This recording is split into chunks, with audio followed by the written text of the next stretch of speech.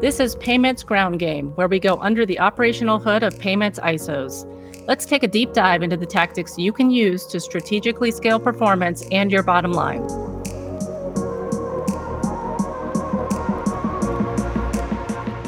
Hey, it's Kevin Smith, and I'm here once again with my wife, Elaina. We're here to discuss today in this episode and take a close look at an important component of sales strategy, customer acquisition costs. We'll share some insights on how to calculate this important number and discuss the implications for strategic decision-making. Using real-life examples and practical tips, ISOs and agents will understand the cost of acquiring new clients and balancing it with potential revenue. You can expect to learn how to effectively manage marketing spend and ensure a positive return on investment in the pursuit of new business. Okay, as you're planning sales goals for next year, you're probably thinking about sales strategy. What methods will you use to find new clients? How and where will you find them? But in thinking about these things, we often overlook this one component that can make or break your strategy. How much should you spend to get new clients? This is called customer acquisition cost. And on today's episode of Payments Ground Game, we're going to help you calculate that number so that you can be sure you have a winning strategy. Customer acquisition cost is the amount of money spent to acquire new merchant services clients. It can provide a lot of insight into the best way for ISOs and agents to spend their time and dollars on attracting new customers. But, let's first talk about how did we decide on this topic? We decided on this topic because not too long ago, we had someone reach out to us and they were approaching us about a possible merger, a possible sale of their company to us, or something along those lines. And so we started talking to them, and they were very heavy into sales, marketing, pay-per-click, doing most of their acquisitions through this strategy of a high upfront cost model, which I'm very familiar with because remember, Elaina, back at Pipeline, that's holy smokes, that was half of what we did was that whole pay-per-click. Yeah, all online model. leads, Google pay-per-click, that kind of thing. And, even 20 years ago, you had to be very mindful of what it was you were spending in that environment because you only had a lifespan of X for any particular client. You want to make sure that you're not spending more money to get that customer than you're going to receive in lifetime revenue or lifetime, not even really revenue, lifetime net income on that merchant. Which, by the way, I'm going to kind of put a little into that story I started with in the beginning. By the time we started asking questions and started digging in, it didn't take us very long. I think it was about a 15-minute phone call where we decided that was not a strategy that was being pursued there that we wanted to be involved with. They were considerably out of whack on their spending and return for what they were receiving. Well, one of the things that I thought was really interesting about that call, Kevin, is you asked that specific question.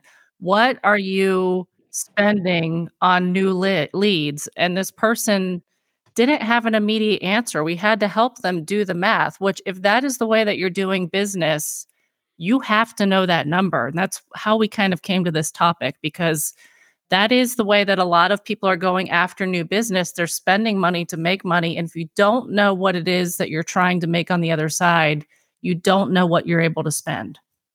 The old saying, if you're spending it faster than you make it, you're not going to make it. So let's talk about what is a reasonable customer acquisition cost when it comes to merchant services. That's really it's easy and it's not easy to determine because when you're talking about these things, how are you running your sales force? How are you acquiring these customers? Are you doing, like we said, are you doing this all virtually via e-commerce? Are you doing it pay-per-click? Are you, just attracting people to a website? There's not a lot of sales people involved. There's not a lot of commissions involved. Or are you running the exact opposite of that, which is you have a salaried sales force that's out there knocking on doors, and how much does it cost to get them out there? And how much does it cost in commissions for them? But I think when you look at those two models, being that they're both at each end of the spectrum, on the left side, the low cost pay-per-click side, when I say low cost, it's not low cost, but lower commission side, your customers tend to have a shorter lifespan. Whereas anytime you have a customer that is acquired by human interaction or through a sales cycle that involves people actually talking to each other or communicating, that tends to be a longer life customer and tends to have a much longer lifespan and a much better ROI. So you're talking about a lot of intangible things, which is interesting, but there's also a math side of the equation. Um, I think the math side of our equation can help us really kind of frame what exactly we should be spending. Of course, you've got to think about those things that you're not going to be able to factor in and put into real numbers, like you just said. But with the math side, at least that you can get a definite number of what it is that in the ballpark of what you should be spending, I think. Well, you know what I always say, Elena? It's just Math. math. It's just math. That's right. So I think the first and most important thing that you have to know is your customer lifetime value. Kevin, can you kind of define this term for us and help us understand how we might calculate it? Yeah, there's two ways to look at it. And you've got folks that are going to look at it from what is the revenue side and what is the net profit side. We generally, and here at Secure Bank Card, we're generally looking at things from a net profit side.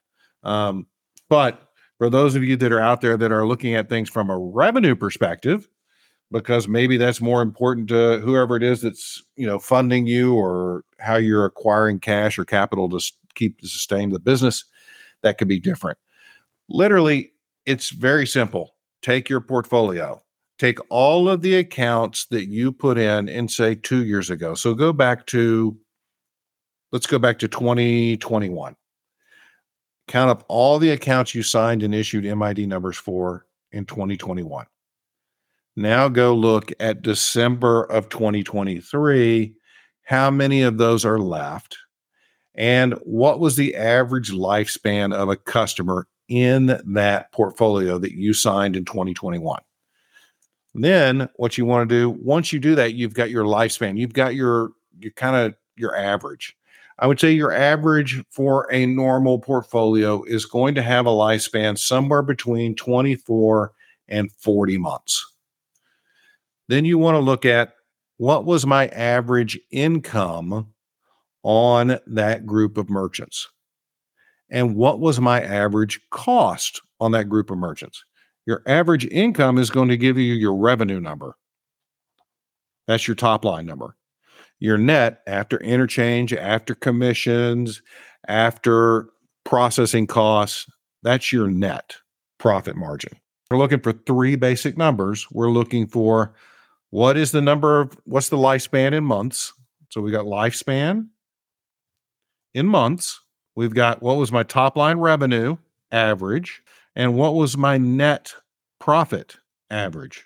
And you're saying you should use either the revenue number or the net number, depending on what you're being measured on. Whoever your stakeholders are, they'll find one of those more important than the other. Keep both of them. That way, when somebody asks you for one, you've got it. You're not trying to go back. It takes 2 seconds longer to go in and figure out both of them versus just one of them. So figure them both out. I think the conservative way to go there is to take that lifespan, multiply it by the net number, the net of whatever you're putting in your pocket at the end of the day. And that's really what you're taking home on average for each of these merchants in that group. That's true. That's what you're taking home. And that's what you want to measure against your operational expenses to run your company, because that's how you're going to get your ROI. That's how you're going to find out what is my return on investment. How long does it take me to get there? How long does it take me to pay it back, depending on how I choose to acquire that customer. So it is relatively easy. I mean, let's just take, for example, let's say our average merchant, is 24 months is our average lifespan. We get 24 months out of an average merchant and we make $20 in net profit on that merchant. And let's say we make, $100, just using round numbers here, as a revenue number.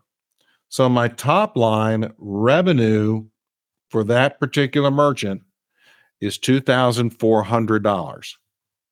My net profit number is, what do we got there? That's $480 is my net profit for that particular merchant. And I would say if you're trying to build a portfolio to sell, you might be more focused on that top line revenue number. If you're trying to just build one to sustain, then maybe we're looking more at the net number. Is that fair? It is. And it also depends on who who are you planning to sell to? Are you planning on selling to a public company? Are you planning on selling to a private equity group? Are you planning on selling to somebody as a cash stream? So that all makes a difference. Okay. All right. So we're talking about these customers in a very general sense, but I think there's value in kind of grouping them out and separating them out into different groups because you're going to make different margins on different kinds of accounts and they're going to have different costs associated with it. So can you kind of go into why this might be important, kind of separating out different kinds of merchants and maybe even different pricing strategies? So an interchange plus portfolio versus a cash discount portfolio. Well, let's all use something that's relatively been around for a while that we all are very comfortable with and understand very well. Low risk and high risk. Yes. Perfect. So we all know in high risk, we're going to have additional costs associated with those merchants, but we're generally charging a margin that is 10 to 20 times that of what we're going to charge in the low margin portfolio. So those are good portfolios to look at. How much is it costing you to get your high risk merchants? What is the cost to keep them? Because they're harder to keep because they go out of business or you have to run them off. So they may have a shorter lifespan.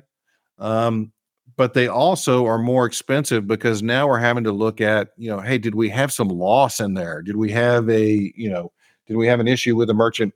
Because they're more likely to have these additional operating costs versus a lower risk merchant, which really the only operating costs we really have are probably somewhere in the range of customer service and an ongoing operating expense, but we may have a cost of putting out a terminal. And when you go to sell those two portfolios, you're going to have these same numbers and you want to keep them separate so that you can say, hey, my low risk portfolio is X, my high risk portfolio is Y. And the reason being is when somebody goes to acquire you or looks to acquire you, they may not want one or the other, or they may want both, but they're going to value that portfolio in two pieces generally instead of as one unit. All right. So let's talk a little bit about the expense side. We talked a lot about the revenue and then the income side. Let's now transition over to what does it cost us to have these merchants. And the first thing I think we want to think about is any direct costs of acquiring a single merchant account. So let's talk about this from a perspective again about what are my costs involved in this. Let's make sure we're talking about kicking everything into the equation. Yes, I made $100 on this merchant. That was the gross income was $100 on that merchant, but I only got paid $20 because of processing costs, interchange, dues, assessments, etc. Okay, and my split. But I've still got additional costs that I need to factor in. I've got somebody in the office. That is a cost that I need to spread out. I've got a phone system in the office that's taking calls from customers. That's an expense. I need to spread out. Make sure you're bringing into the equation everything that you are having to take out as a cost so that you get down to what is your number associated with the true profitability on that merchant. And this is tricky to arrive at because we're talking about a lot of different costs, and these people will do things that are not just feeding into those sales. But I think the best way to do this from an accounting, perspective is to take your overhead expenses and just look at them as a percentage of your income and kind of apply that percentage to your customer lifetime value, so that you're making this kind of assumption that this much in sales is costing me this much in overhead, and that's how much it's going to cost me to future sales, if that makes sense. You can't necessarily, you can like rent, for example, that's the same every single month, and you can, easily apply that. But when you have people who are working on things that are beyond sales, it makes it really tricky. So I think just coming up with this like generic overhead percentage to apply to everything makes this a little bit more straightforward. And then I also just want to add, don't forget about the things like if you're giving them free equipment up front, you need to factor that in. That's definitely a hard cost. You know the exact number of what that looks like generally. Also, if you're paying any agents upfront signing bonuses, you also need to deduct that out as a cost. Now, once we get down to all that, What are we left with? We're left with a number that tells us how much money we made on our average customer over the lifetime, not how much we made today, not how much we made yesterday, but how much we made over the lifetime of that customer. So to kind of get to that number, let's talk about that real quick. So we said, hey, we made our average merchant lasted 24 months. We made $20 a month on that merchant. So as we go back and look at this, we want to say, hey, we knew we made $2,400 on that merchant in gross revenue. We made $480, which we figured up earlier, $480 in net profit on that merchant over 2 years. All right. Elaina likes to use the 10% rule. She likes to say 10% of your net operating income is what your operating costs are. I sometimes tend to think that's a little bit of a hokey number. So $480 minus 48 means we have a net profit of $432 lifetime income for that particular merchant. Did we give them any equipment? Did we give them any equipment? You need to take that out of the number. Did we give them an upfront bonus? We need to take that out of that number. We need to figure those things out to figure out where we're at. But at the end of the day, after we've taken everything out of that number has to be on the right side of the zero, not on the left side of the zero. In other words, it has to be a profitable number. It can't be a negative number. Yeah, that's not good. I think you want to be very well on the right side of zero because you always want to leave yourself a little wiggle room for the unexpected things that might pop up. Because there's going to be, a terminal's going to go bad or they need more service than you expected or whatever it is. Plan for a little bit of room because we don't want to work for free, or worse, we don't want to work for losing money. And remember here, we're talking about a pretty small little number here, and most of you guys are going to have revenue numbers that are much larger than this.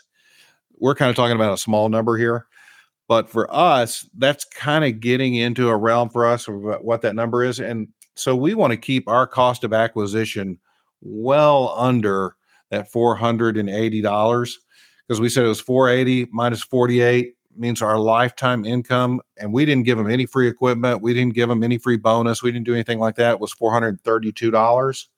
So I really don't want to spend more than probably $100 in this scenario to acquire a new customer. Because that's gone. Now I'm starting to I'm getting into a number that's greater than 30% of my lifetime revenue for my cost of acquisition. That's my comfort zone, is right in that 30% number. It doesn't mean that's the comfort zone for everybody else. It doesn't mean that you shouldn't be at 50%.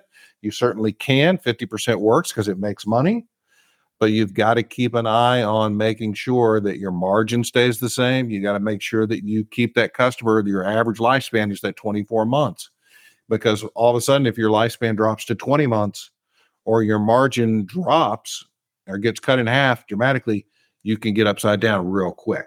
But on the flip side of that, I think the good thing is that once you know this number, it makes it very easy for you to, go explore other new marketing tactics, know what the cost is of those marketing tactics. So if you're going to go after pay-per-click and the clicks are costing $200, that might not be the best scenario for one that you're only making this $432 dollars. Well, the cost, I should say, not cost per click, but cost per lead. So closed lead that you get is, $200. That would be cutting it a little too close for me.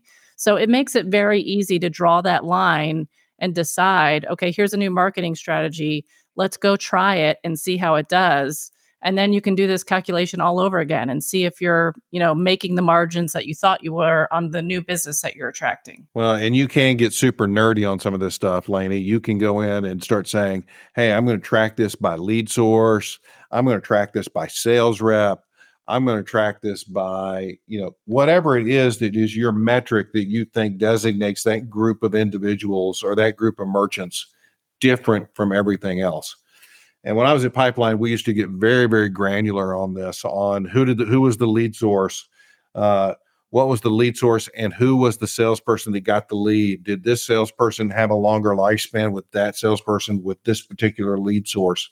We used to get very granular with that, and we're very successful with that. But if you're not careful and you're not watching this, at least it from a very high level perspective, which at the very least should be my average merchant in my portfolio lasts X number of months. My average income is this. My average net return is this. And my net cost to acquire is this. If you don't maintain just at least that basic number, you really are not going to have a whole lot of success of managing and manipulating how you're spending your marketing dollars going forward correctly. I couldn't agree more. It's so hard sometimes to see that money flying out the door for sales and marketing. But I think as long as you stick to the basics and do the math and you see positive ROI, you can keep increasing your spend and drive more sales and ultimately more margin. But always remember at the end of the day, when you look at a profit and loss statement, black numbers are good, red numbers are bad. That is the most basic business equation of all time. And this is going to help you make sure that those numbers at your profit and loss are black numbers every time and not red numbers. That wraps up this episode of Payments Ground Game. If you enjoyed this episode and you'd like to help support the show, please share it with others or leave a rating and review on your favorite podcast platform. Thanks again. We'll see you next time.